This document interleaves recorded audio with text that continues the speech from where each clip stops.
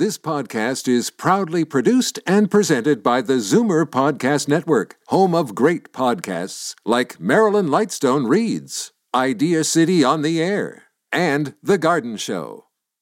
You're listening to an exclusive podcast of The Conspiracy Show with Richard Serrett. Heard every Sunday night from 11 p.m. to 1 a.m. on Zoomer Radio, the new AM 740. You're listening to an exclusive podcast of The Conspiracy Show with Richard Serrett. Heard every Sunday night from 11 p.m. to 1 a.m. on Zoomer Radio, the new AM 740.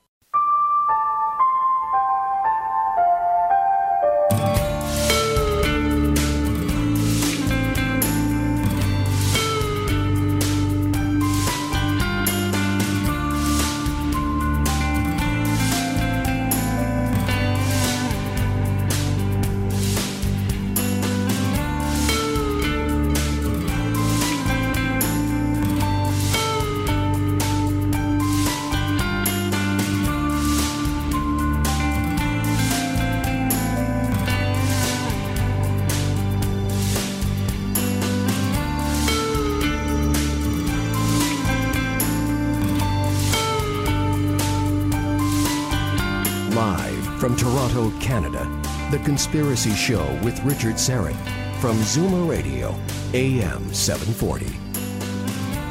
Welcome to the Audio Imaginarium. We are going to pay tribute to one of the great assassination researchers tonight, the late Mae Brussell. We'll pay tribute to her legacy, which is, I guess you'd have to say, her legacy is that she was one of the first, if not the first, researcher to connect the dots between the Nazis and the JFK assassination. ALEX Constantine, the Feral House has just re-released a book edited by ALEX Constantine, who's standing by. It's called Fascism in America, The Essential Mae Brussell. And Alex, wow, I was trying to remember how long it's been since I've talked to ALEX Constantine. I guess we'd have to go back maybe 14 years since his seminal work, The Covert War Against Rock, came out. And as I say, now Feral House has re-released his book, Fascism in America, The Essential Mae Brussell, which came out originally about 5 years ago. Alex, as I say, standing by. Just a reminder, The Conspiracy Show, my television program, now in Season 3 across Canada on Vision, airs Monday nights at 10 p.m. Eastern. And this week, another good one for you, Marilyn Monroe will present evidence that she was not the victim of a suicide, but rather foul play, murder, and whether Bobby Kennedy may have had a hand in that. Speaking of the TV program, we are now in 110 markets in the U.S., and just got some data from our distributor down there. We are now number one in our time slot in Albuquerque and number two in Houston.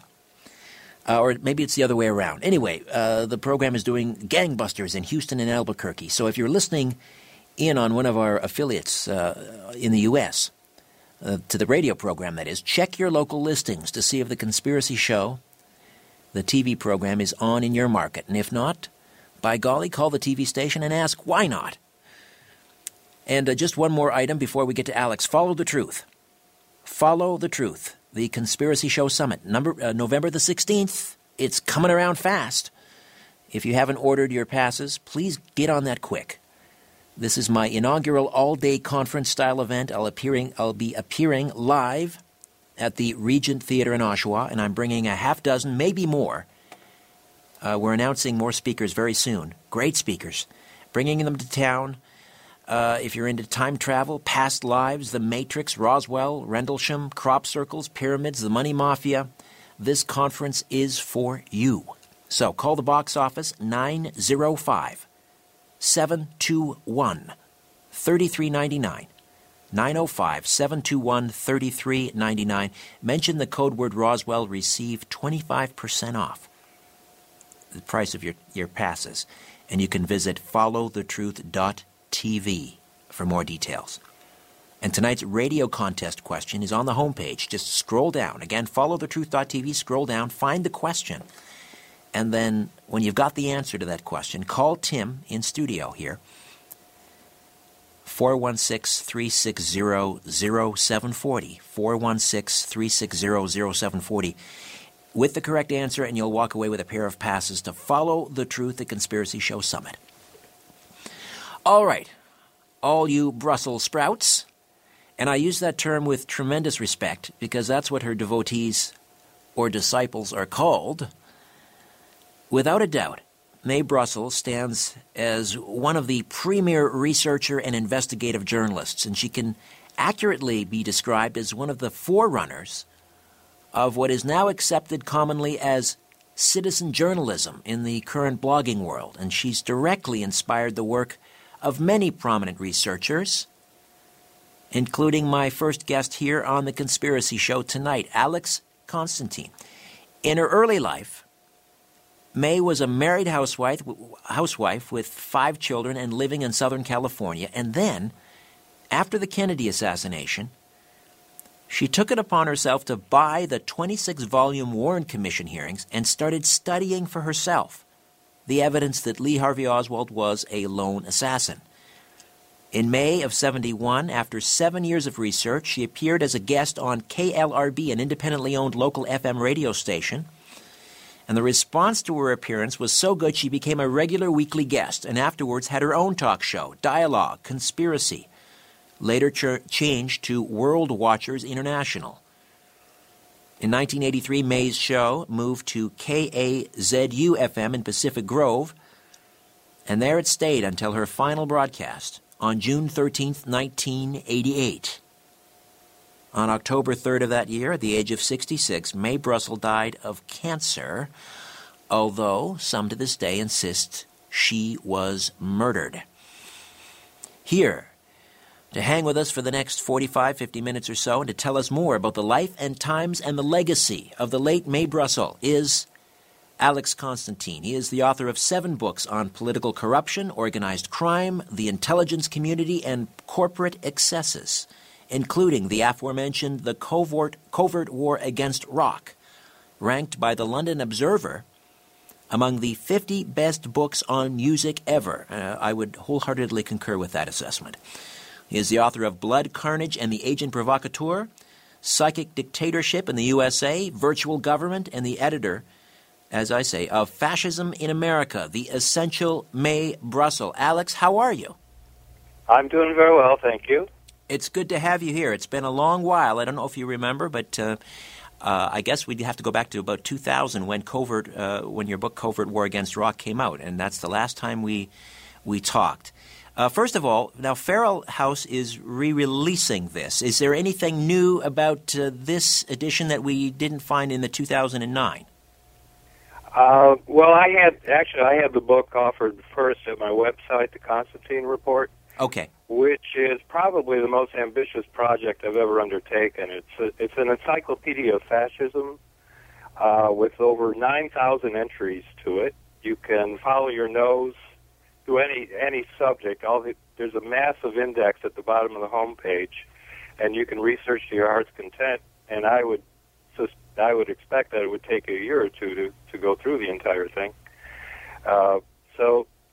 The books are good, but I think you'll find more information at the website. But for the take on Mae Brussell, this book is actually, I'm surprised by it. It came out very well, and I'm real happy with it. So you were a Brussels sprout, were you? Yeah, I was. I began investigating the ritual abuse scandals of the mid-1980s, and the press has done a pretty good job of smearing the victims and lying about what happened in those preschools back in the 80s. But I worked on it for about 6 months before the propaganda assault began. And I interviewed victims. I talked to a lot of the children, some of whom were hospitalized. I talked to the parents. I collected all the information that I could. I was pretty obsessed with the whole subject at the time. And then the media came along going the other way, claiming that the kids had been coerced, that you heard all sorts of excuses for what happened. And that's where I began, and I had never heard of Mae Brussell at that time.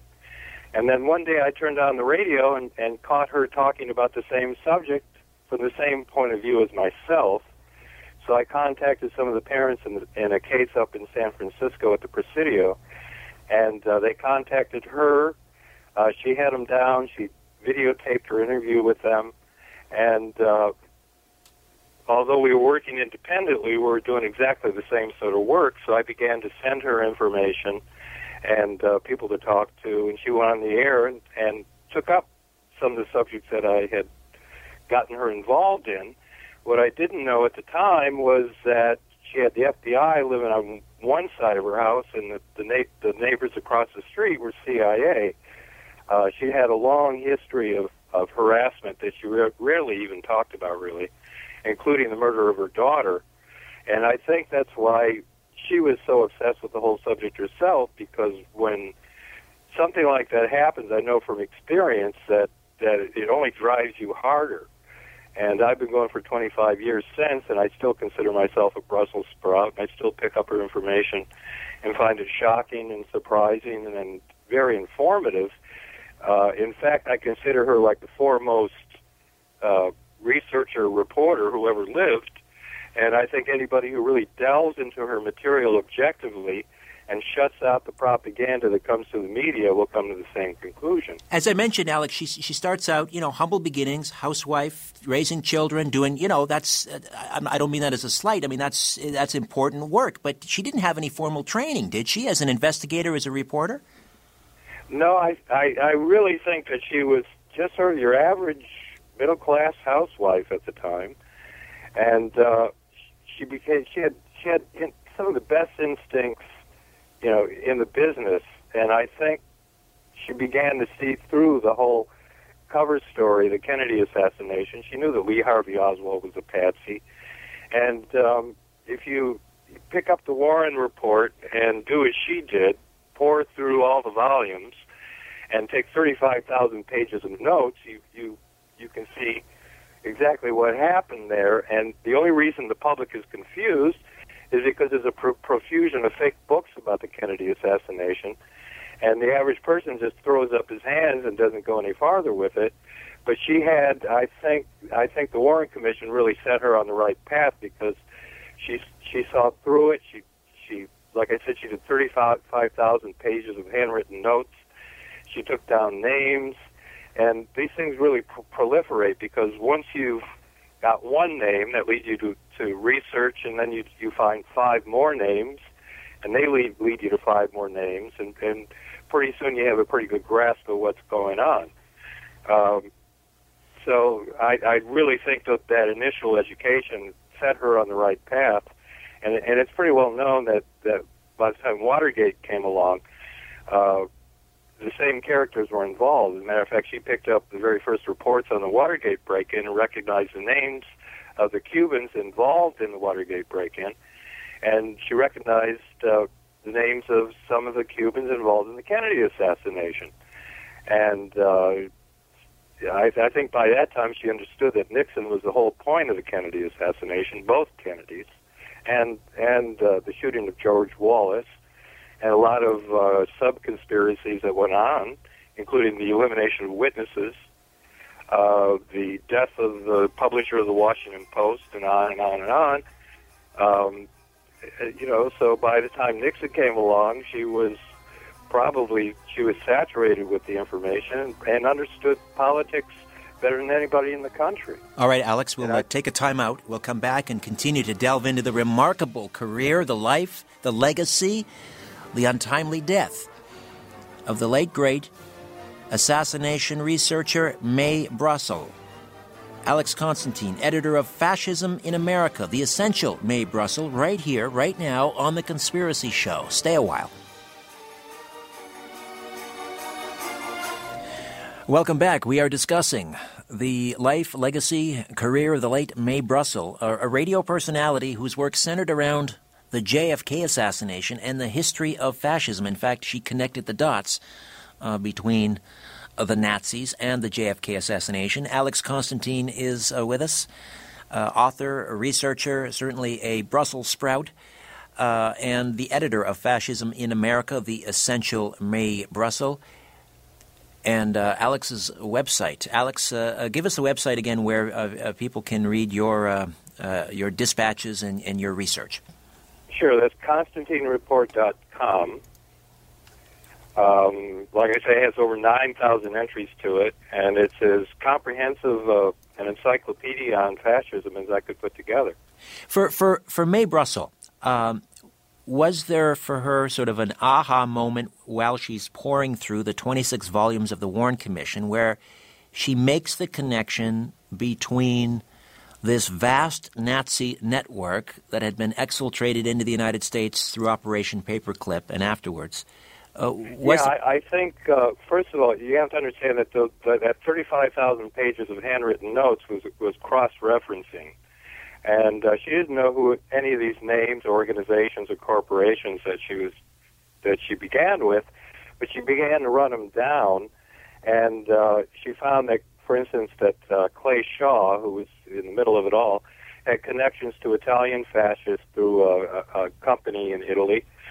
They had ties to Dallas, through a company called Permandex, which owned the Italian organization. So she began to run down these names and look into the histories and discovered that they had one thing in common, and that was ties to World War II fascism. And I really think this is where she started, with some of those strange names that she came along and the European connections. Did she ever, for example, get to speak with someone like Walter Dornberger, who was brought to the United States? I believe he was sentenced to hang at Nuremberg for his war crimes, and then later he's running Bell Helicopter. Well, I think pretty much she took it upon herself to try to put a stop to some of it simply by making people aware. But at the same time, she knew that she couldn't take any really big steps because they would stop her. So she was in a pretty difficult position. She would often write letters and contact officials in Washington, trying to make them understand what was going on. She even wrote a letter to Richard Nixon at one point, trying to help him out of his dilemma after Watergate. And I think she did everything that she could, short of of going to a major television production company or something, to make people understand what was going on. And I think she lived in fear. She was on L.A. for a time, and she had a death threat and got off the air in L.A. and pretty much confined herself to Monterey, California, and KAZUFM, which is where I started after she died. So I really think she was in a tough position. She managed to get Larry Flint to help her out. He started publishing some of her articles. She didn't necessarily have to go to Hustler, but that's all she was left with because the mass media are controlled. Well, Larry Flint was going to publish a magazine just for her. Was he not? Rebel magazine? He gave her a sympathetic ear because he had been shot by a fascist, a neo-Nazi, and left in a wheelchair. And he became interested in her work and began to read it and publish it. And then he started up a news magazine, pretty much just for Mae Brussell, that was similar to Time magazine. It was a weekly news operation. And he offered $1 million for anybody who could prove, who was involved in the Kennedy assassination. At that point, the pressure came down on him. He went through long legal proceedings, and you remember he was interred at a place called Chestnut Lodge, which was probably the primary mind control facility in the country, operated by the CIA. And Larry Flint came out of that facility with no memory of Mae Brussell or anything that he had published in that magazine. And to this day, he doesn't know who Mae Brussell was. Interesting. And she said one day after he was locked up in Chestnut Lodge that he wouldn't remember anything, and sure enough, that's what happened. They wiped him clean. Amazing. It is. It really is. Take us back to the heyday of her radio broadcasts on ALEX, and what would a typical broadcast have sounded like? Was she just sort of welcoming listeners into her world of pouring through the the Warren Commission documents, or what did she talk about? What was it like? Well, she understood that she had to be as credible as possible. So what she did was open source intelligence. She subscribed to 50 different newspapers and magazines, and every week she would break them down into categories. Any essential information she'd file away in her file cabinets. And she bought up her house with all the walls are completely covered with bookshelves, even her bathroom. I looked in the window one time. And she worked, like I said, compulsively. And I can understand. It's an interesting subject. And you develop a sense of crisis. You have to understand that since the National Security Act of 1947, we've been living in a state of perpetual warfare and conspiracy. And I hesitate to use that word because I don't consider myself a conspiracy theorist. I don't consider her a theorist. She would give you the information she had compiled, put it all together. She would give you sources, dates, names, times, and so forth, just like any other journalist. But she understood things well beyond, I think, any writer in the country. And for that reason, most people really didn't understand what she was doing. I think the average American just had no grasp of what was really going on. Yes, we defeated the German military in World War II, but the Nazis were actually a part of the American establishment. I hate to say that, but you had 2,000 corporations all throughout the war who continued to collaborate with the Nazi Party. Major corporations like Standard Oil, IBM, IT&T, General Motors, Ford, on down the line, with the major corporate bridge to Nazi Germany being Monsanto. The chemical industry, the drug industry, automobiles, the military-industrial complex was all knitted up tightly with similar corporations over in Germany. And if you've ever read Catch-22, you're familiar with Milo Minderbinder, who was the personification of the military-industrial complex, operating not only here but in Italy, Japan, and in Nazi Germany. And she dug into all this, understood, the birth of fascism, as Mussolini defined it, corporatism, and then was interested in anything related to that topic from the 1920s with the inception of fascism to the present day. And all of that was within her purview. And the show could be on any of those topics, but usually they were topical. And if it was Watergate, she was on top of Watergate and turning out the best information on the topic you could find anywhere. Did she, at what point did she come to the attention of the New Orleans District Attorney, Jim Garrison, of course, who holds the distinction of the only person to prosecute someone in the JFK assassination, Clay Shaw? When she was reaching out, Jim Garrison is one of the people that she contacted. She would, I almost as desperation, she would try to get influential, powerful people to help her and to convey this message, and Jim Garrison was one of those people. Now, if you really dig into the Kennedy assassination and throw out all the cover stories and the junk coming out from the John Birch Society, and start following the tracks of Lee Harvey Oswald, you'll find that the assassination the plans for assassination actually began before he's elected president. When in the year leading up to the election, there were a number of Nazi groups, including one called the Christian Defense League out in California. They had their sights on Kennedy and were just waiting for the right moment to strike him down. As a matter of fact, Jim Garrison, using Mae Brussell's information, tried to try one of the central participants in the California neo-Nazi faction, and was unable to do that because the state of California refused to turn him over. So you had the whole establishment fighting her, and her fighting back, I think, effectively, any way that she possibly could. And Jim Garrison was just one approach. At what point, we're racing ahead here, but time is tight. And, sure.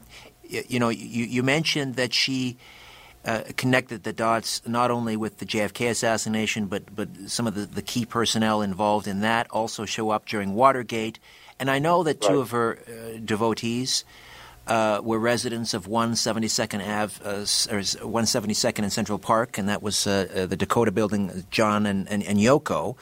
And I'm wondering, there are dots to be connected there too. Of course, the doorman that night at the Dakota was Jose Perdomo, who was another Bay of Pigs alumnist. He came out of Operation 40, which was pretty much a death squad put together by the CIA and commandeered by Richard Nixon. First of all, let's back up. How did John and Yoko come to learn about Mae Brussell? Well, you go back to Watergate and a publication called The Realists, which was put out by Paul Krasner back in the 1970s.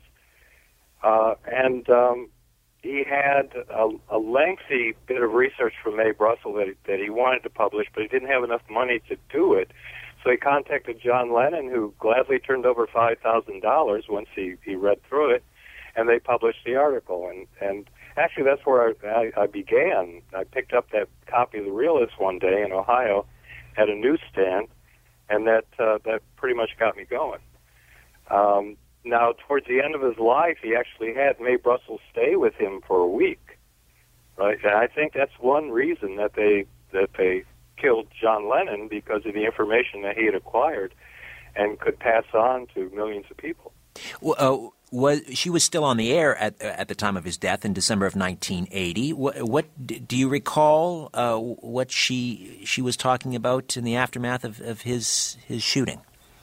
Oh, sure. She traced the path of Mark David Chapman, his association with World Vision, which is, if you dig into it, pretty much an intelligence front. They turn up again. Well, I won't go into it. There's another story, but World Vision has quite a reputation as a CIA religious front. And his path to Hawaii, his finances, his marriage, he actually sent a letter a year before he turned up at the Dakota that was eventually turned up at the Dakota about 3 years later, in which he spoke of a mission.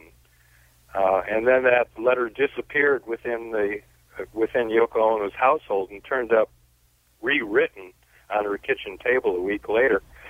So there were actually infiltrators within John Lennon's household, and I go into that in detail in a book called The Covert War Against Rock. And she had, primarily she concentrated on Mark David Chapman. And if you take a look at the trial, you find there are 4 psychiatrists who interviewed Mark David Chapman, and they all came away with the judgment that he was pretty much crazy. But if you look into the bona fides of those 4 psychiatrists, you find that they were all on the CIA payroll. So it's facts like this that she put together and came to the conclusion that he had been murdered by the CIA, which is pretty hard to avoid once you have all the essential facts. ALEX CONSTANTINE is my guest here on The Conspiracy Show, editor of Fascism in America, The Essential Mae Brussell. And we're heading into a break very shortly. On the other side, we'll be joined by a caller who is another self-described Brussels sprout, no stranger to this program, and he'll have a question or two for my guest, ALEX CONSTANTINE, as we delve into the life and legacy of Mae Brussell. We were talking about fascism in America and the exfiltration of Nazis like Dornberger and so forth, and I think this is key to understanding that when the Germans were vanquished on the battlefield in World War II, the German army surrendered, but the Nazis never did. So perhaps that is Mae Brussell's legacy. She was making it clear to the world that the Nazis won the war. Back with more of my conversation with Alex and other Brussels sprouts when The Conspiracy Show continues. My name is Richard Serrett. And the website is richardsserrett.com. com. Say hello on Twitter at Richard Syrett. We're speaking with ALEX CONSTANTINE, editor of Fascism in America, The Essential Mae Brussell, and we're celebrating her legacy this evening on the program. And we were mentioning John Lennon earlier. Here's from an old interview she did just after Lennon's assassination. She said that 1 week prior to the assassination of John Lennon, in a broadcast, she stated that, quote, "The old assassination teams are coming back into power. The very people responsible for covering up the murders of President John F. Kennedy, Senator Robert Kennedy, Reverend Martin Luther King Jr., for Watergate and Koreagate and the kidnapping and murder of Howard Hughes, and for hundreds of other deaths, had only 6 weeks before they would again be removing or silencing those voices of opposition to their policies. Lennon was coming out once more. His album was cut. He was preparing to be part of the world, a world which is a worse place since the time he had withdrawn with his family. It was a sure bet Lennon would react and become a social activist again. That was the threat. Lennon realized that there was danger coming back into public view. He took that dangerous chance, and we all lost." ALEX CONSTANTINE, what do you think Mae Brussell would be writing about today, or broadcasting about today? Would it be, Edward Snowden and the NSA? Would it be about ISIS? What would she be focusing on? Well, I think she would be just continuing the work that she's been doing all this time. You mentioned Edward Snowden. Actually, the CIA operation that was transferred to the NSA to do mass surveillance on leftists in the United States began in 1962 and evolved into a program that was investigated by the Church Committee in 1974, where they learned that the CIA kept a massive computer database in an IBM computer system under CIA control at the time that was called Hydra, which is a pretty sinister name. But Richard Helms and other officials at the CIA back in 1972 decided that they would change the focus of mass surveillance from activism, anti-war activism, to terrorism, because that would give them some popular support. So that became the cover story, and it's still the cover story to the present day.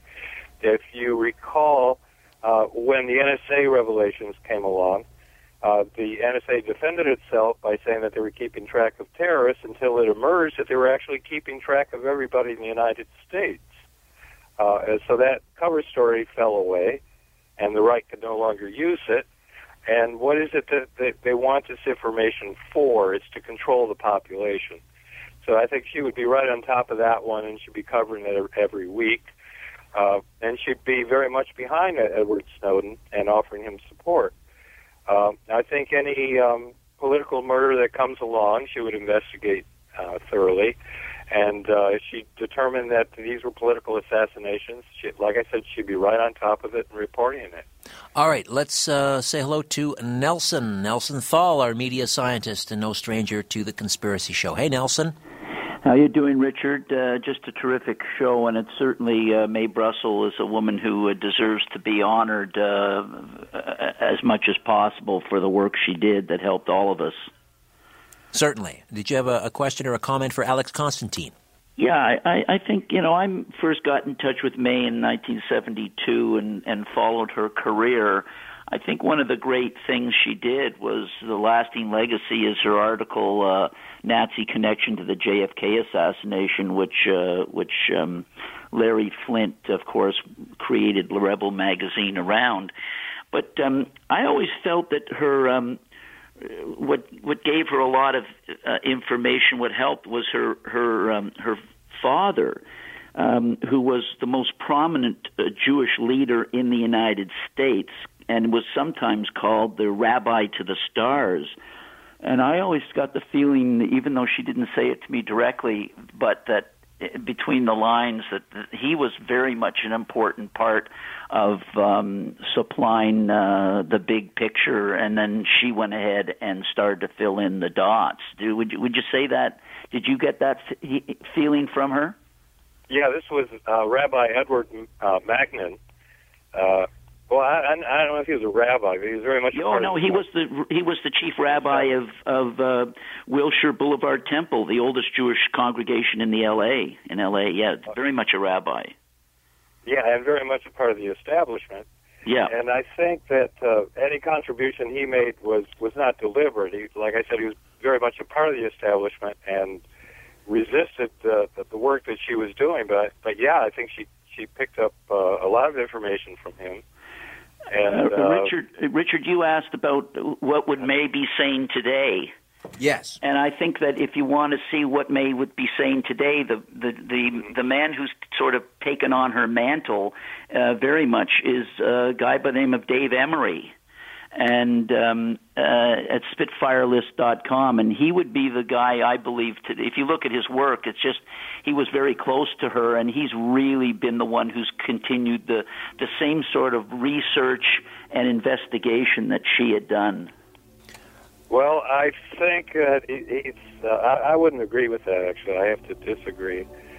I think that his work was fine up until the point of Mae's death, because he pretty much handed information, Mae's research, and read it on the air.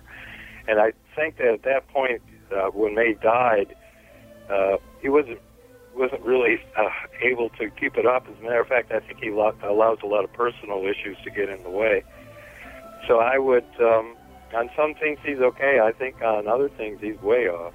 All right, Nelson, appreciate the call. Brussels Sprout, to be sure. New Mae Brussell. And ALEX CONSTANTINE, stay with us. More of our conversation on the other side. Right. You're listening to The Conspiracy Show. Stay here. Welcome back. ALEX Constantine stays with us for a few moments yet. Just a heads up, next week on the program up here in Canada. Of course, it'll be Thanksgiving, but we will be back with a brand new show. Dr. John Apsley will talk about the ongoing Ebola outbreak in Africa. And let's see, what else we have going on? Oh, the Merlin Project. The folks behind the Merlin Project will be back on the show as well. Alex, I mentioned before the break the legacy and the idea that maybe her legacy was waking Americans up and the world up to the fact that the Nazis didn't lose the war. They never surrendered. The German army did, but the Weissführer, or whatever Hitler's next in line, whoever that was, never signed the surrender. Is that a fair assessment? Well, I think that's a bit of an oversimplification. Like I said, the military-industrial complex in the United States was bound up through patent agreements and marketing contracts and so forth with companies in Nazi Germany, and they pretty much just operated for their own benefit, their own financial gain. The problem with major corporations is they tend to take care of the bottom line, and they really don't care how they enhance it. In Germany, for instance, they use slave labor. In the United States, you'll find all sorts of excesses going on. Down in Colombia, for instance, we have the U.S. State Department funding death squads down in Colombia, along with Chiquita Banana and a mining company called Drummond that is involved in all sorts of bizarre activities down there. And recently, 6,000 people have been murdered by right-wing death squads in Colombia due to this interaction of government and the corporations. Now, they tend to cross all international boundaries, and they operate cooperatively while millions of people are slaughtered in the process so that they can profit. And I think if you really want to explain what happened with World War II, a lot of companies got rich and 50 million people died as a result, and that's what it's all about. It's not that Germany won or the United States won. The corporations won. That's how it comes down. Well, Joseph Farrell, who's been on the program many times, wrote a book talking about what he called the Nazi Internationale. Do you subscribe to such a notion that there is this vast network called the Nazi Internationale? Yeah, I think that's exactly how you have to look at it. It's an international thing. It's not about neo-Nazis and skinheads. It's about corporatism that creates a right-wing bulwark against the left and the advances of communism in Eastern Europe. And that's why fascism was created in the first place, because the privileged and the rich in the United States and throughout Europe were in a deep state of fear by the rise of communism in Russia, and recruited a lot of basically thugs to protect their interests, and those are the Nazis. Did we get a sort of an inkling of this? It wasn't an inkling. I mean, for many people, and I'm sure Mae Brussell stood up and took notice, when former President Ronald Reagan visited Bitburg Cemetery and laid a wreath at a monument to the Waffen-SS. Right. That was a grotesque moment in Reagan's history. And that was done at the behest of whom? Fritz Kramer, some suggest, who was exfiltrated into the U.S. and ended up at the Pentagon. That was a huge mistake, a big public relations disaster. And I think it was basically Reagan's decision. I wouldn't say that he was put up to it. I think that he was a willing participant in this because his history was bound up with the Nazis and with fascism, and the same was true of Richard Nixon. Getting back to the political assassinations, which are part of this, and of course was a central focus of Mae Brussell's work, and she talked about looking for these necessary connecting links that are in every assassination conspiracy. She talked about things like, and this is true, whenever there's a lone gunman, there are always plenty of letters and diaries present nearby. Talk to me about the importance of some of these connecting links, like letters and diaries and patsies. Well, okay, let's take the Kennedy assassination as an example.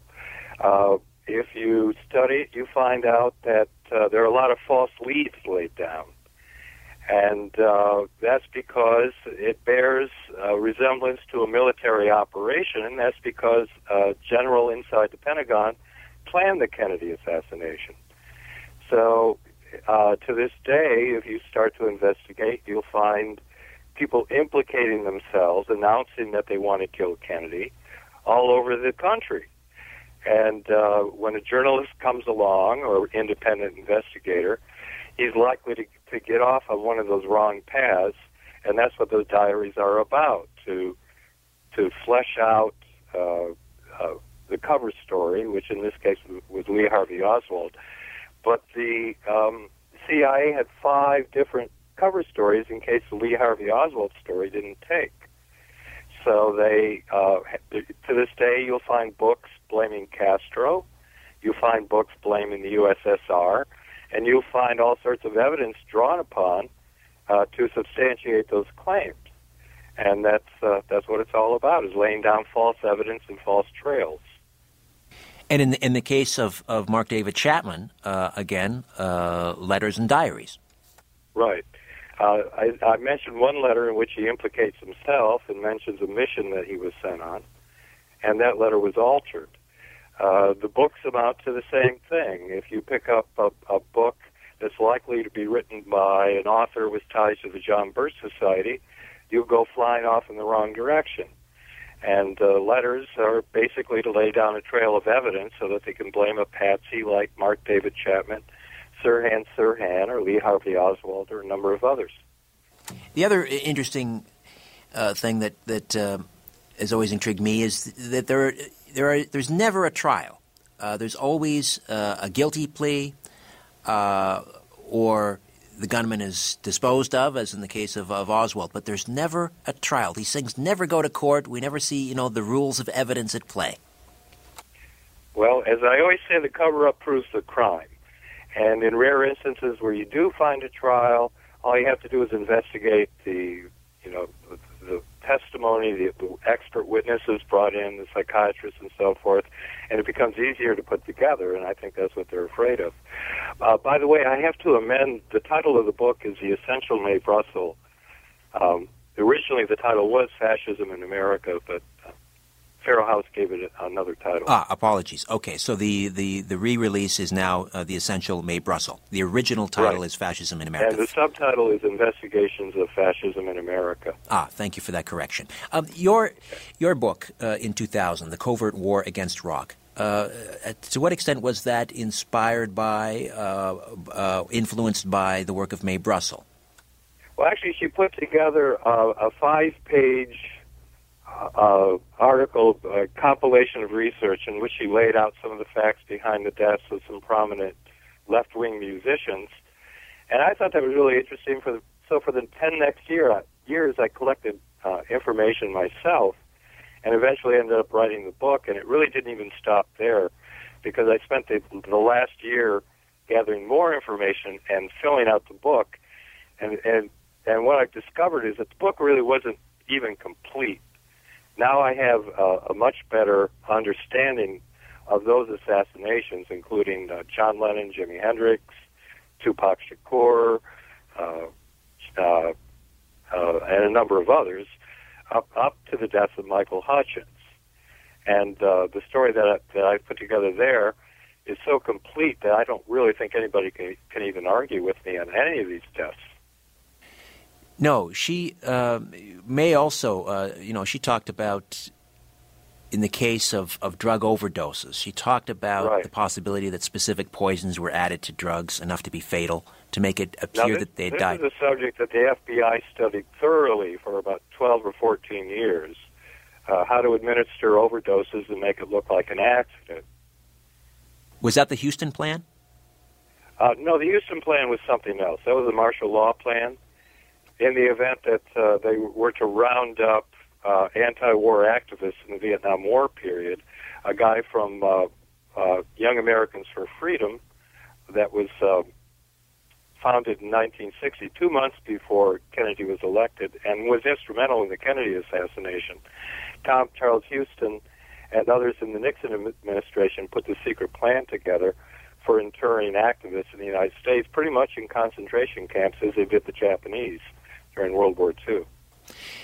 We just got a few minutes left, Alex. The death of Mae Brussell in 1988, I believe it was, a fast-acting cancer, I think it was. Do you think she was murdered? Well, a doctor said it was the fastest-acting cancer he had ever seen, and I think the odds that she was murdered are pretty much 50-50. As I mentioned, she had two operatives from the CIA living across the street from her, and she had a visit from one of the Son of Sam killers shortly before her death, and a number of other things went on that lead me to suspect that, yes, there's a strong possibility of murder. On the other hand, cancer happens. She was elderly. It's possible that she contracted a fast-acting cancer, but I suspect that she was murdered. And I think it has something to do with those ritual abuse cases that I discussed in the beginning. And her daughter was murdered. I mean, that's not disputed, correct? Yeah, I think that's why she was so driven to this work, because she was so stricken by the death of her daughter. And as I said, I was harassed for 8 years, and it didn't deter me in any way. In fact, currently I'm as obsessed as ever. And I've been doing this for 25 years, and that had a lot to do with it. It makes you angry to the point where you just don't care anymore, I guess. Is that it, about personal safety, or how does that work? I had people close to me were attacked, physically assaulted. One had a 50-50 chance of living, and she was told before she went unconscious that she should tell me to keep my mouth shut. And so I've been doing the opposite ever since. You're not concerned about your personal safety anymore? Not at all. Did Mae in any way sort of predict her demise? Did she talk about it on the air, that something is going to happen to me? Well, she always thought it was possible, and she took death threats seriously. I don't. I don't take that seriously at all. I mean, it's our obligation to stand up to this sort of thing. And I think that she felt the same way, and I don't think that she would give up unless there was extremely strong pressure applied. And she never did give up. She fought till the day that she died. And so will you, I suspect. Oh yeah, I'll go beyond that. Alex, give us your website again. That's theconstantinereport.com. And any aspect of anything I've discussed that interests you, you can follow up on through that website. Just refer to the index at the bottom of the homepage, and you'll be on your way. And what are you working on now, next? Right now I'm working on 2 books that will be coming out next year. And, one is a revised and expanded edition of The Covert War Against Iraq. And another one is called Jackals. And that's about CIA operations primarily around the world, but also various assassinations, use of propaganda, the anthrax attacks after 9/11 to explain it. And there are all sorts of things in the book that people would find interesting. Well, Alex, let's not leave it 14 years this time. Let's have you back on soon. I can't wait to see the revised version of The Covert War Against Iraq. It truly is one of the most important books about the music industry, but it's obviously about so much more than that. And I appreciate your time tonight. Thank you. Thank you. It was a pleasure. ALEX CONSTANTINE. Say hello on Twitter at Richard Syrett, the website richardsyrett.com, and don't forget, followthetruth.tv. Scroll down, find the question for tonight's radio contest. Call Tim Spreen in studio right now with the answer to that question, 416-360-0740, toll-free 1-866-740-4740, and you'll win a pair of ducats. And see me live with friends. Oshawa, November 16th. Follow the truth.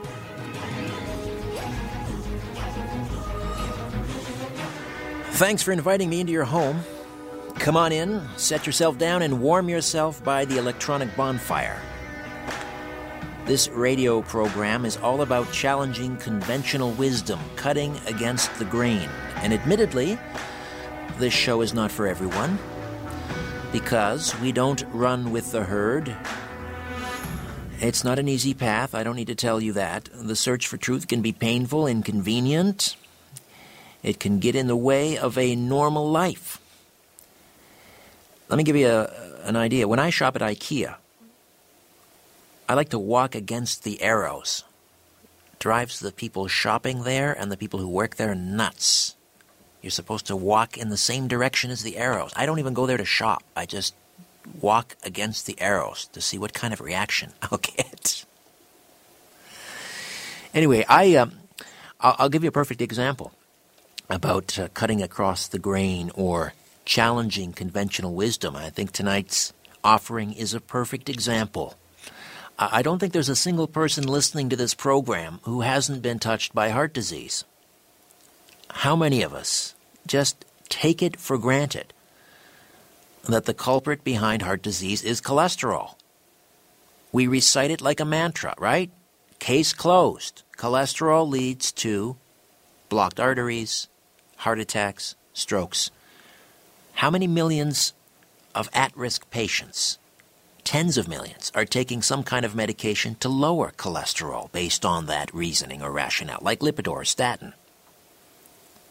It's a multi-billion-dollar industry. But are they effective? Do we even stop and ask that question? Are we fighting the war against heart disease on the wrong front?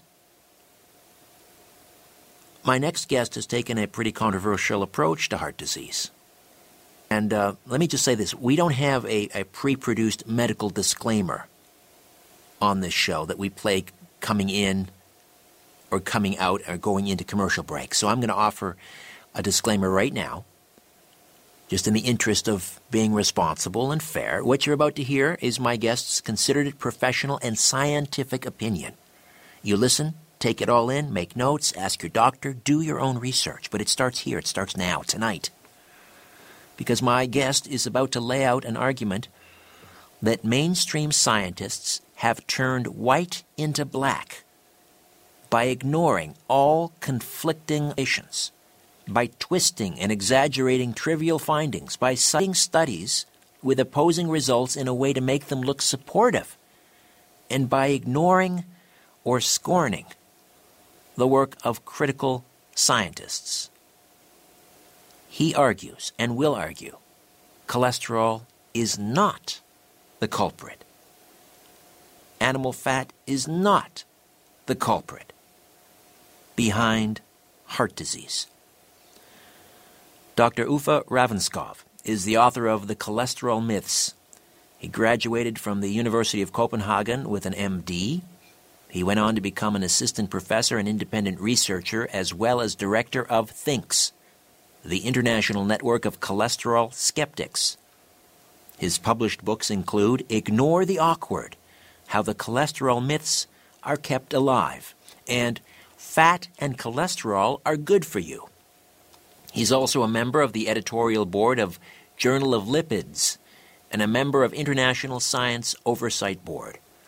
He joins us live on the line from his home in Lund, Sweden, where it is very early in the morning, and we appreciate Dr. UFFE RAVNSKOV joining us. How are you, Dr. RAVNSKOV? I'm okay. Well, I appreciate you being up so early. Let's start with some definitions here. What exactly is cholesterol? Well, cholesterol is one of our most important molecules. It's named as a fat, but it is not a fat. It is a complicated molecule which we use to build all our cells and nerves. All cell walls are constructed by cholesterol. You couldn't live without cholesterol, and we use it for producing many of our most important hormones. But we're told, Dr. RAVNSKOV, that there is good cholesterol, something called HDL, and then there's bad cholesterol, which is LDL, and it's the LDL which clogs up our plumbing and leads to heart attacks and strokes. True, not true? It's not true. It's nonsense. There's only one type of cholesterol. It is transported in the blood because cholesterol is not, you cannot dissolve cholesterol in water or blood. So therefore you have small taxes called LDL and HDL, the lipoproteins. They carry cholesterol around in the body.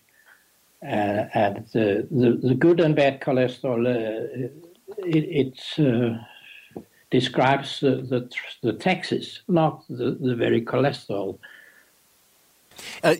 For those listening and saying, okay, this sounds interesting, and he's a doctor, but give us a sense of your credentials. What kind of a doctor are you? I'm a medical doctor. I'm a specialist in internal medicine and nephrology. That's the kidney. Those are the kidneys, right? Yes. And internal medicine is all kinds of medicine. That is built on biochemistry and clinical examination. But you need not be a doctor to understand that this is the world's greatest medical scandal ever, the cholesterol campaign. And hopefully I'll be able to tell you why in this program. I'm very happy to be able to do that. Well, I'm guessing there are people sitting at home listening, and they might be on some of these cholesterol lowering medications, things like Lipitor and statin. I know I have family members that are taking that were taking statin, doctors are really keen on getting as many people on these drugs as possible. They seem convinced that this is the best weapon in their arsenal against heart disease. How is it that we have all been led astray, if your theory is correct, for so long? I mean, how did this happen? Well, you see, the idea that high cholesterol is a bad guy is, of course, of enormous economic interest for the medical industry, the industry that makes medical drugs. Because if you think that high cholesterol is dangerous and you have to lower it, then most of mankind need to take a cholesterol-lowering drug. You include all healthy people in the world, because before the cholesterol campaign, a normal cholesterol was between about 4 and 7. But now, if it's over 5, you have high cholesterol and you are at high risk of getting a heart disease, they say. But this is nonsense. This idea is built on a study in Framingham made in the early 60s. They found, the researchers in Framingham, they found that those who died of heart attack, they have had, their cholesterol was a little higher 6 or 7 years earlier. They say, atherosclerosis is built by cholesterol, and cholesterol was higher in the patients with heart disease. Ergo, high cholesterol is the bad guy. But there was very little difference between the cholesterol, those with heart attack and those without. And you can't use this argument. You can also say that yellow fingers is a risk factor for lung cancer. It's a fact. But it doesn't help to take away the yellow color. It's much a better idea to stop smoking. So, and why you should ask, why was cholesterol a little higher? And this is a complicated answer to that, so I'll wait with that. But you cannot use such a thing to say that just because it is a little higher, then it's the cause. And there are many, many studies that have shown that it can impossibly be so. I can mention that the Framingham researchers themselves, they studied or examined their patients 30 years later. And what they found was that those whose cholesterol had went down during these 30 years, they had died more often from heart disease than those whose cholesterol went up. Say that again, because that's fascinating. Say it again. During these 30 years, those people whose cholesterol went down during the time, more had died from heart disease than among those whose cholesterol had went upwards. Now, how much currency is this gaining in the medical community? Or are you one of the few sort of lone wolves crying in the wilderness about this? Or is this becoming more and more accepted? And it goes very, very slowly. But there is an increasing understanding that this is fraud. I can say that I have organized a group of more than 100 researchers, and a third of them are professors all around the world. And all of us agree that this is fraud. The cholesterol campaign is built on fraud. And what about animal fats? Do they play any role in heart disease or clogging up the arteries? It's the same nonsense. Our body consists mainly of animal fat, and we produce it every day in great amounts. When you eat bread, for instance, the carbohydrates is immediately transferred to animal fat. We store our energy as animal fat in our fat cells. And there's absolutely no evidence that animal fat is dangerous for human health. Already in 1998, I published a review of all what has been written about animal fat. And what I found was that more than 30 studies have found that those who eat much animal fat, they are not at higher risk than those who eat very little. There's no difference. And at that time, there were 9 scientific experiments where the scientists had lowered the food's content of saturated fat for in the patients, and none of them showed any effect. Now, is this political, trying to get this message out? I'm always fascinated by the peer-reviewed process in journals. The music is coming up here, which means we're going to a break, Dr. Ravnskov, and when we come back, we'll get into this. But I'd like to hear your thoughts on the politics of the peer review process and whether, in certain cases, and perhaps this one, when we're talking about the cholesterol myths, as you describe them, whether the politics of the peer review process may be one of the problems. Back with more of my conversation with Dr. UFFE RAVNSKOV, the author of The Cholesterol Myths and Ignore the Awkward, How the Cholesterol Myths Are Kept Alive, as well as Fat and Cholesterol Are, wait for it, Good for You. Right here on The Conspiracy Show. Stay with us. Welcome back. Dr. UFFE RAVNSKOV stays with us on the line from his home in Lund, Sweden tonight.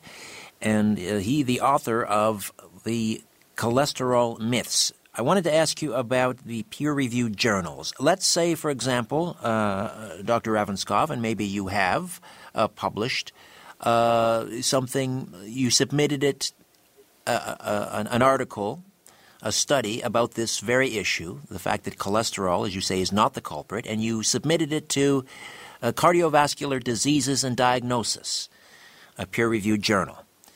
How difficult would it be for you to get it published? I mean, is there politicking involved? Does the fact that these journals often are filled with ads for Lipitor and statin and other pharmaceuticals, does that play a role?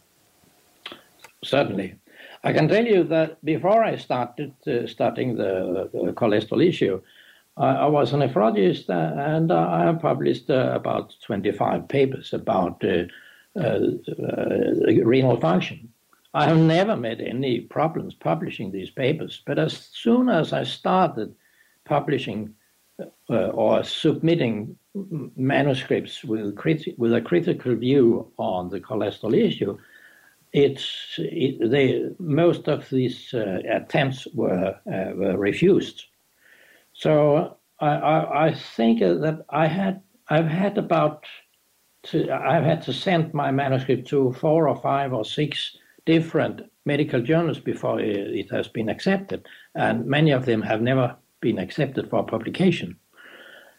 Although I have succeeded in publishing more than 100 papers and letters in the scientific journals, in the international journals, but it takes much work to succeed with such things. Because, do they question your methodology? Do they try and discredit your work? Yes, they are considering me like a crank. And what they do, most of the medical journals, they are dependent on the pharmaceutical companies, not only because they pay for the advertisements, they also buy, when they publish a paper, they ask for a million or two numbers of that paper, of that article on paper to send to all the doctors in the world. And they have enormous income from the drug companies, the medical journals. So they are very hesitant to publish critical views on cholesterol and saturated fat. To me, this is the elephant in the room that nobody, it's so obvious, and yet nobody is out there screaming bloody murder about it, and that is the conflict of interest between pharmaceutical companies and physicians. Listen, I have wonderful physicians. You're a doctor. You do wonderful work. We need you. But when doctors in this country, in this province, in this city where I am now seated, are wined and dined and flown to conferences by pharmaceutical companies, and then they in turn prescribe those same pharmaceuticals to their patients, to me, that is an egregious conflict of interest. It should not be allowed without full disclosure, and to me, it's immoral, and yet nobody talks about it. No. Oh, there are exceptions. I would mention Professor Peter Goethe. He's a Danish professor in the largest university in Copenhagen, and the largest Danish university in Copenhagen. He has published a book last year, a book he called Deadly Medicines and Organized Crime, How Big Pharma Has Corrupted Healthcare. Now, if this wasn't true, the drug companies should have drawn him to a court immediately, because it's a very serious accusation. But no one has done that, because he has documented all the fraudulent behaviors in his book. There are more than 900 references to the scientific literature and to court protocols. Let's get back. Sorry, go ahead. No, go you ahead. I want to get back to cholesterol. Is there a dietary component to cholesterol? In other words, we know that it's produced by the body, but can you increase cholesterol levels? I know it's not the culprit, as you say, or that's what you're arguing, but can you increase cholesterol levels or decrease them through diet? No. Cholesterol changes, many factors influence the level of cholesterol in our blood. The most influential factor is stress. If you become stressed, the cholesterol may raise in a half an hour by up to 40%. You can, when are you a smoker, the cholesterol will be a little higher also. And if you get an infection, the cholesterol will go up also. So cholesterol react on in many ways, but the diet has no influence. You can eat as much cholesterol you want, because if you eat much cholesterol, the liver and the other cells, they stop their own production. And if you eat too little, they increase their production, because every cell in our body is able to produce cholesterol. Cholesterol you can't live without cholesterol. So every cell in the body is able to produce its own cholesterol. All right, so here's the million-dollar question then, Dr. Ravnskov. If cholesterol is not the culprit, if animal fat, if these things are not to blame for heart attacks, what is the culprit? Well, that's a good question, and it's not that easy to answer. But I mean myself and Kilmer McCulley, we have published 2 papers where we explain how atherosclerosis may be created. I'll mention Kilmer McCulley. He's a guy, American researcher, he was the guy who discovered the association between homocysteine and atherosclerosis. And when he published that his first paper on that issue, where he showed that the level of homocysteine was much closer correlated with degree of atherosclerosis than cholesterol, he lost his position and all his research money.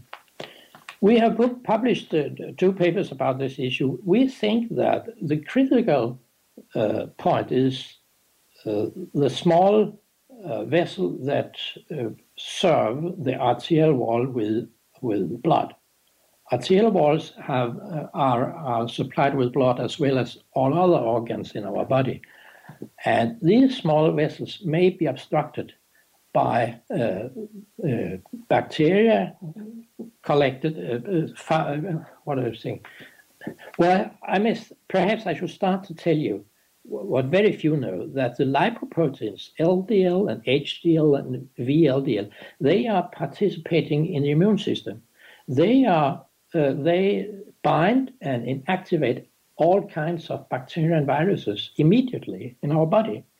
This has been studied by more than a dozen research groups around the world, but very few doctors and researchers know about it. But these LDL and HDL, they bind the bacteria and virus, and they make these clumps of bacteria. They may have difficulties passing the small vessels that supply the arterial wall with oxygen and food.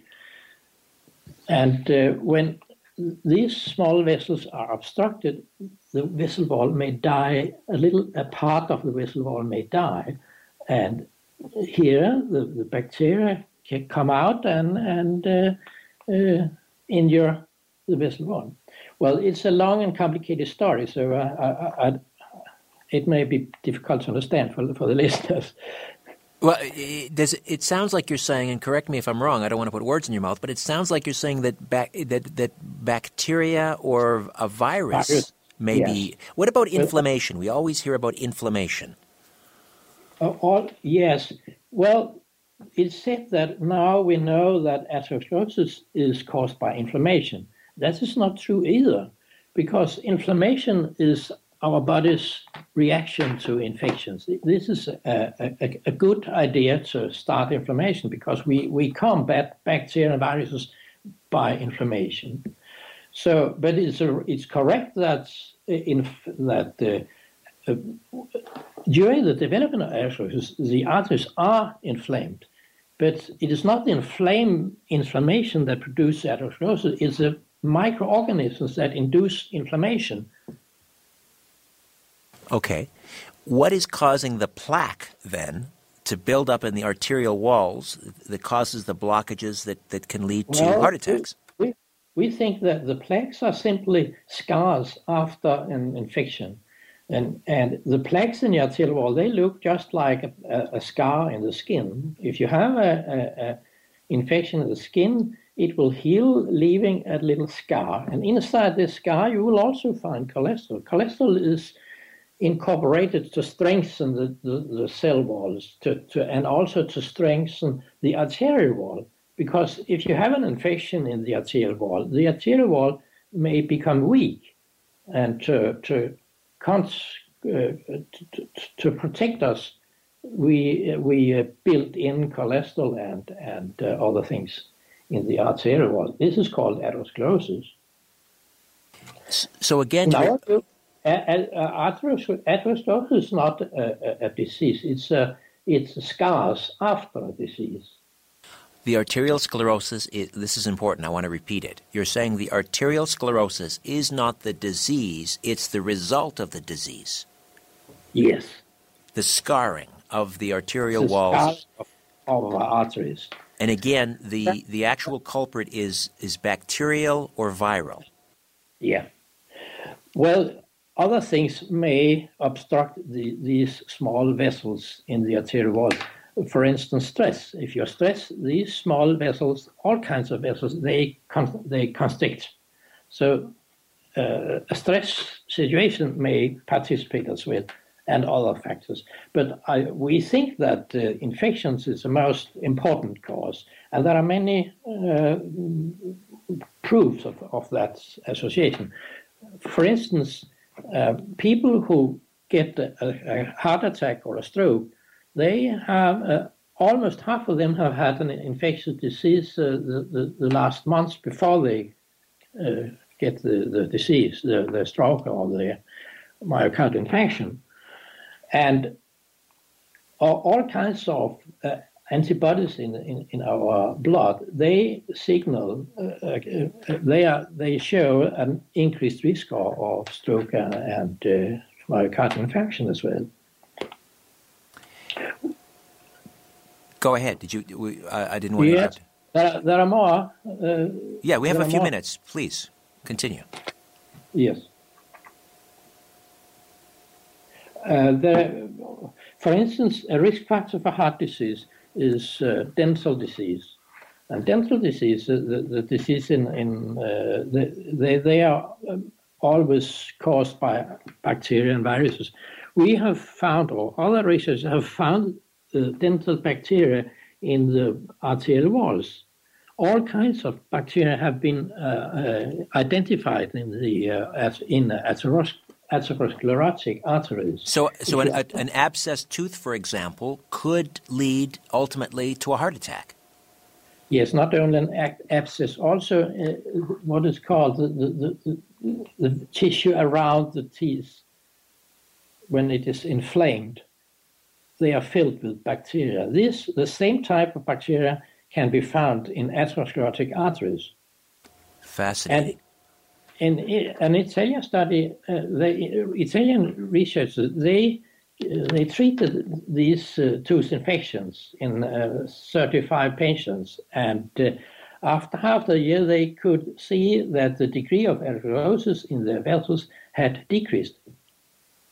This is fascinating. Fascinating. A link between dental health and heart disease. Dental health and heart disease. Yes. So the effect was much better than we have ever seen in any trial where we have used statins to prevent heart disease or prevent atherosclerosis. The effect using treatment of the teeth was much greater. And they also could show it with statistical significance in 35 patients. If you will show that statin treatment is effective, you have to include several thousands of patients to get a difference. The difference is very, very small. I can explain it to you. If you are about 65 years and you have already had a heart attack, your chance of living in the next 5 years is about 75 or 80%. But if you take a statin, you can increase your chance to survive from 80 to 82%. It's a very, very small effect. All right, listen, Dr. Ravnskov, we'll take a time out. We'll come back and we'll explore that idea a little bit further.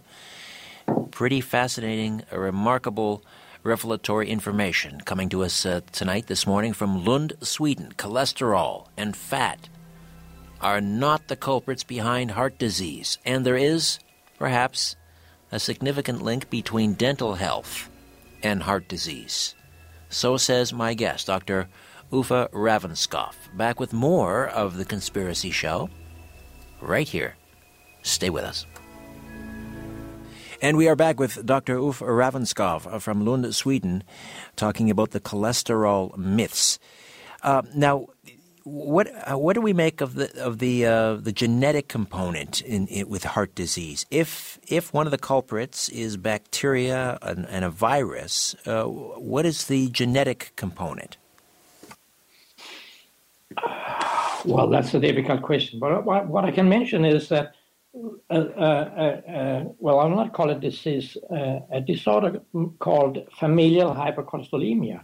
It's a disorder where people are born with very high cholesterol. It has been shown that those with the highest cholesterol among these people, they do not die more often from a heart disease than those whose cholesterol is raised just a little. There's no difference. But their risk factor is that a few of these people are born with coagulation problems. The blood will coagulate more easily than in other people. And these few people, they die at a young age by heart disease. But most of them, they survive, and their life is just as long as other people's. This is another fact. Well, I would like to tell you about the many studies that have shown that high cholesterol is not the cause. For instance, there's no study having shown that high cholesterol is a risk factor in women. High cholesterol, old people with high cholesterol, they live longer than old people with low cholesterol. There are more than 20 studies that have shown that. And last year, 2 American studies were published. The first one was a study of more than 140,000 patients who had been submitted to hospital with acute heart attack. All patients, or most patients in the United States during a long period. The doctors measured their cholesterol when they were submitted to the hospital on the same day, and guess what? Their mean cholesterol was lower than healthy people's cholesterol. What did they conclude? Oh, we have to lower cholesterol even more.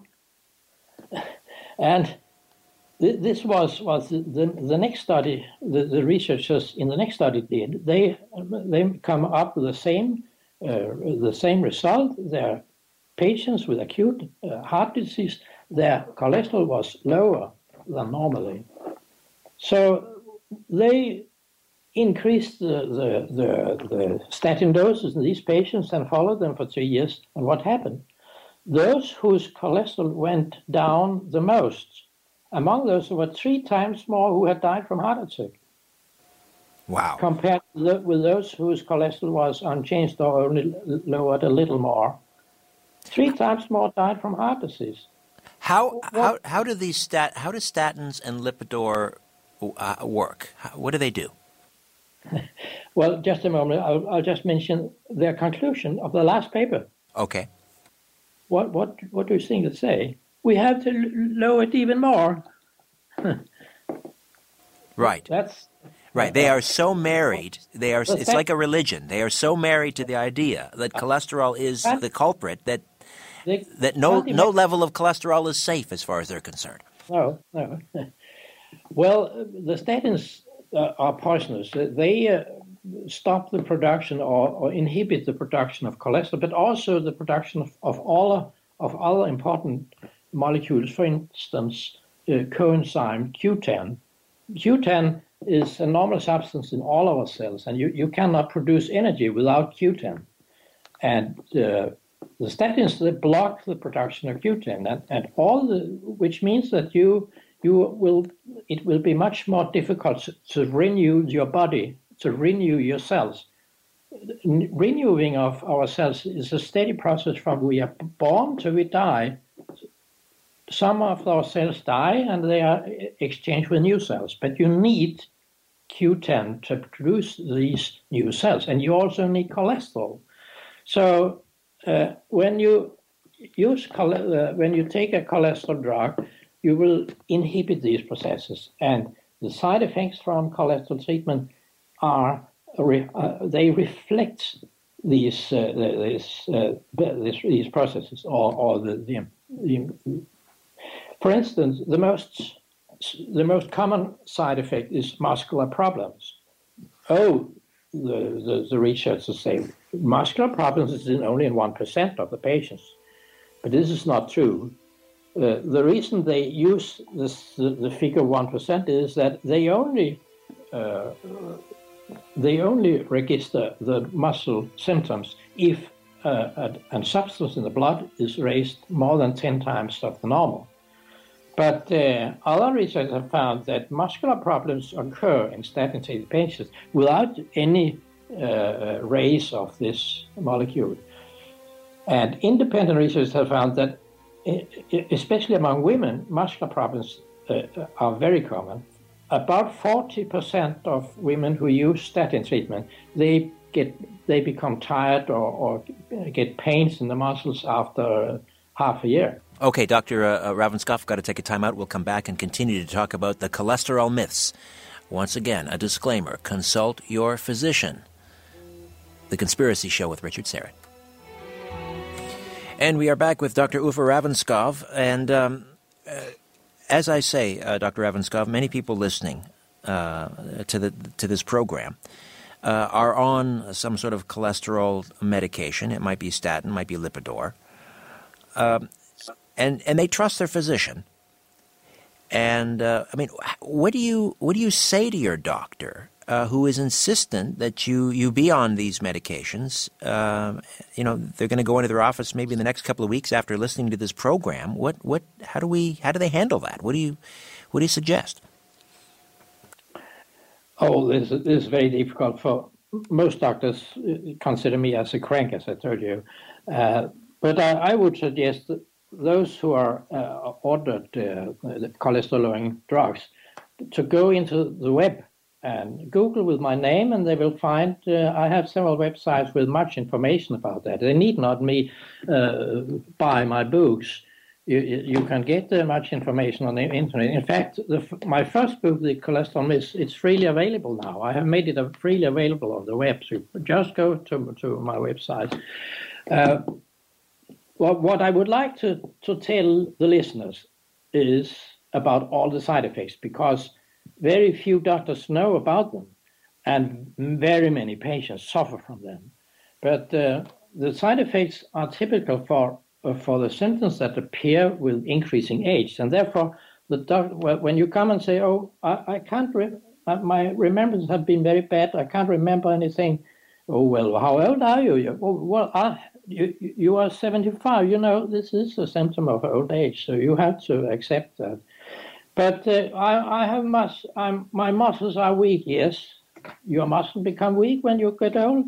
It's also normal." "I can't sleep. I get yes, there's another problem with old age," and so forth. There are many symptoms that will not be accepted as side effects, but in fact they are. So you're saying that the side effects of these cholesterol medications can be memory loss, muscle stiffness, fatigue, and that these are generally attributed to the onset of old age, but it's the medication that's at fault. Yes. The problem is that the side effects do not appear immediately. I mean, if you do not tolerate penicillin, you'll know it the day after you have got the first penicillin dose. But it may take weeks or months before the side effects from statin treatment occur. And therefore, it's very easy to misinterpret these symptoms as signs of increasing age. But if you stop taking the drug a few days or a few weeks, you will experience that these so-called signs of old age, they disappear. Have there been peer-reviewed studies that have delved into these side effects that you just detailed? Yes. There are many trials, but they are performed by industry-paid researchers, and you can't believe in the results from these trials. And there are an increasing skepticism among researchers about the side effects, for instance, and they have therefore asked the drug companies to show their protocols, because they don't believe in what they have printed in the medical journals. We want to see the protocols. No, you can't do that, they say. You are not allowed to do that. These are private. These belongs to the medical company. But I mean, if you are an honest researcher, there should be no problem by showing the protocols. But you are not allowed to get into the protocols. You should be. I think it's a very. I become very suspicious when I hear such things. How big an industry is the cholesterol medication industry? It's enormous. There was an article in an American economical magazine in some years ago. They told about, I think it was the year 2002. I'm not sure, but it was about that time. At that time, they made a list of the 500 most prosperous companies in the world. And among these 500 were 10 drug companies as well. The income, or the what do you call it, what they gained, the profit from these 10 medical companies, drug companies, the profit together was higher than the combined profit of the 490 other companies in the world. These 10 companies earned more money than the 419 other companies, and among these 490, you have the oil industry, the weapon industry, the car industry, whatever. How many? Do we know what percentage of the world's population is currently on some sort of cholesterol-reducing medication? I know. I haven't the figure. I have the figures for Sweden. In Sweden, we are about 9 million people, and almost 1 million of these people are taking statins, and most of them are healthy people. What I didn't mention was that the effect on healthy people whose only problem is high cholesterol, is minimal, if there is any benefit at all. You can calculate the benefit from the trials. You can say that a person with high cholesterol, age 50 years, his or her chance to survive the next 5 years is about 97%. 97% of those with high cholesterol, they will survive the next 5 years. But if you take a statin, you will increase your survival by up to 97.2%. So no significant difference. There is no significant benefit as regards mortality. There is a small benefit as regards non-fatal heart disease. Not even statistically significant, is it? What do you say? Is it even statistically significant? Yes, but it's very, very small. And what the researchers forget, and also all doctors forget, is that very many who suffer from a heart attack or a stroke, they will survive and with minimal symptoms afterwards. Some will survive without any symptoms at all. Heart disease and stroke is not that serious disease as it was for 50 years ago.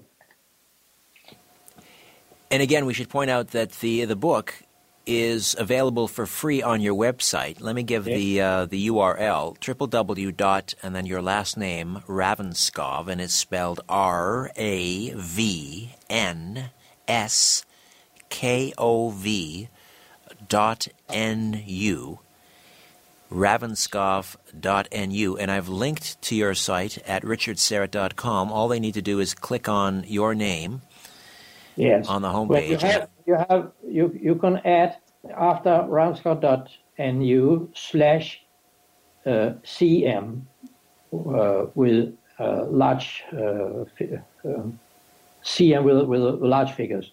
Capital letters. Okay, so ravnskov.nu / and then capital letters CM. Yes, there you have my first book for free. I think it's so important, so I have offered it for free. There's an article on your website, and it's news from the World Health Organization, a dietary U-turn. What is the latest news from the World Health Organization regarding cholesterol? Well, I don't know if they have any news. Well, they have. Oh yes, you are referring to the last report that published a few years ago. Well, they wrote that there's no evidence whatsoever that saturated fat is bad. There's no evidence whatsoever. In spite of that, they conclude you should lower your intake of saturated fat. So the report said there's no link between saturated fat and cholesterol and heart disease, but at the end of the report, they're saying reduce your consumption of saturated fat. Yes, that's right. It's almost like a religion, isn't it? Yes, it's worse than that. You have no benefit from it.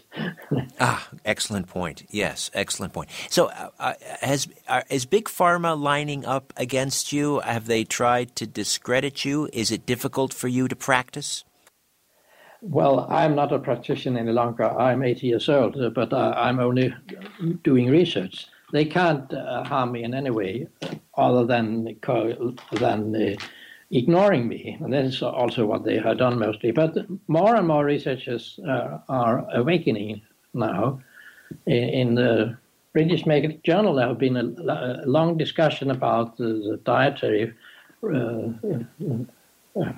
advices about saturated fat, and all agree that saturated fat is not bad. In fact, many studies have shown that those people who eat very many dairy products, they are more healthy than other people. They get cancer less often, and they get heart disease less often than people who have restricted their intake of saturated fat or dairy products. How is this myth, as you say, this myth, how has it been allowed to exist for so long? If the science is that bad, if the correlation simply isn't there, how has it been propped up for so long?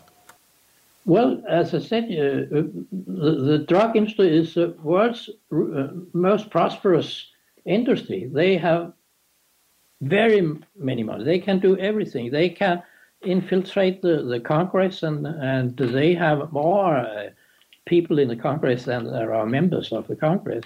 And they pay the medical journals. The medical journals cannot survive without economical support from the drug companies. And almost all researchers who are studying the cholesterol problem or dietary problem, they are paid by the industry, and they are very generous.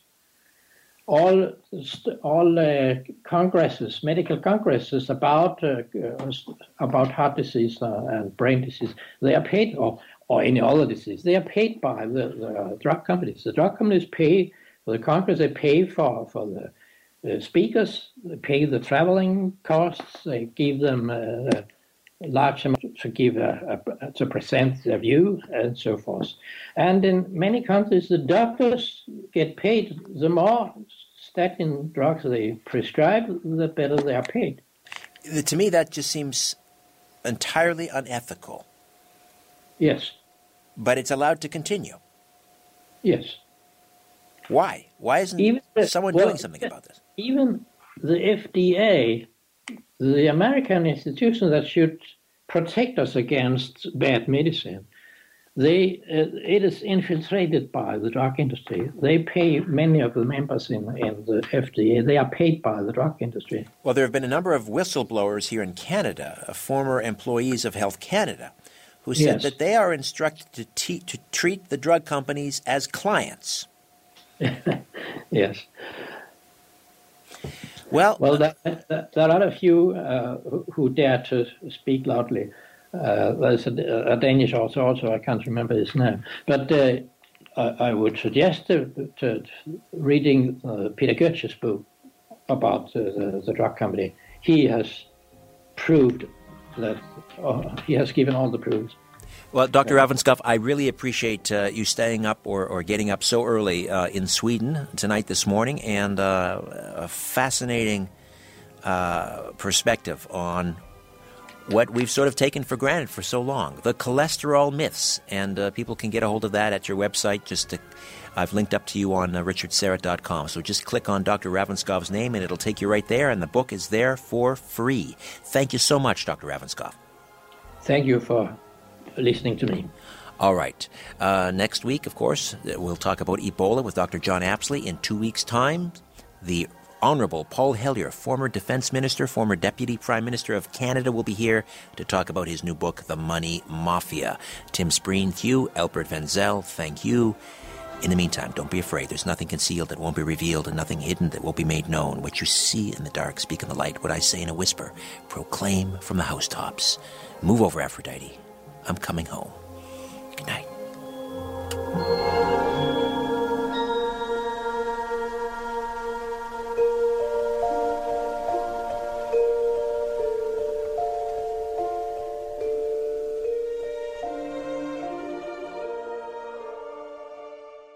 This podcast is proudly produced and presented by the Zoomer Podcast Network, home of great podcasts like Marilyn Lightstone Reads, Idea City on the Air, and The Garden Show.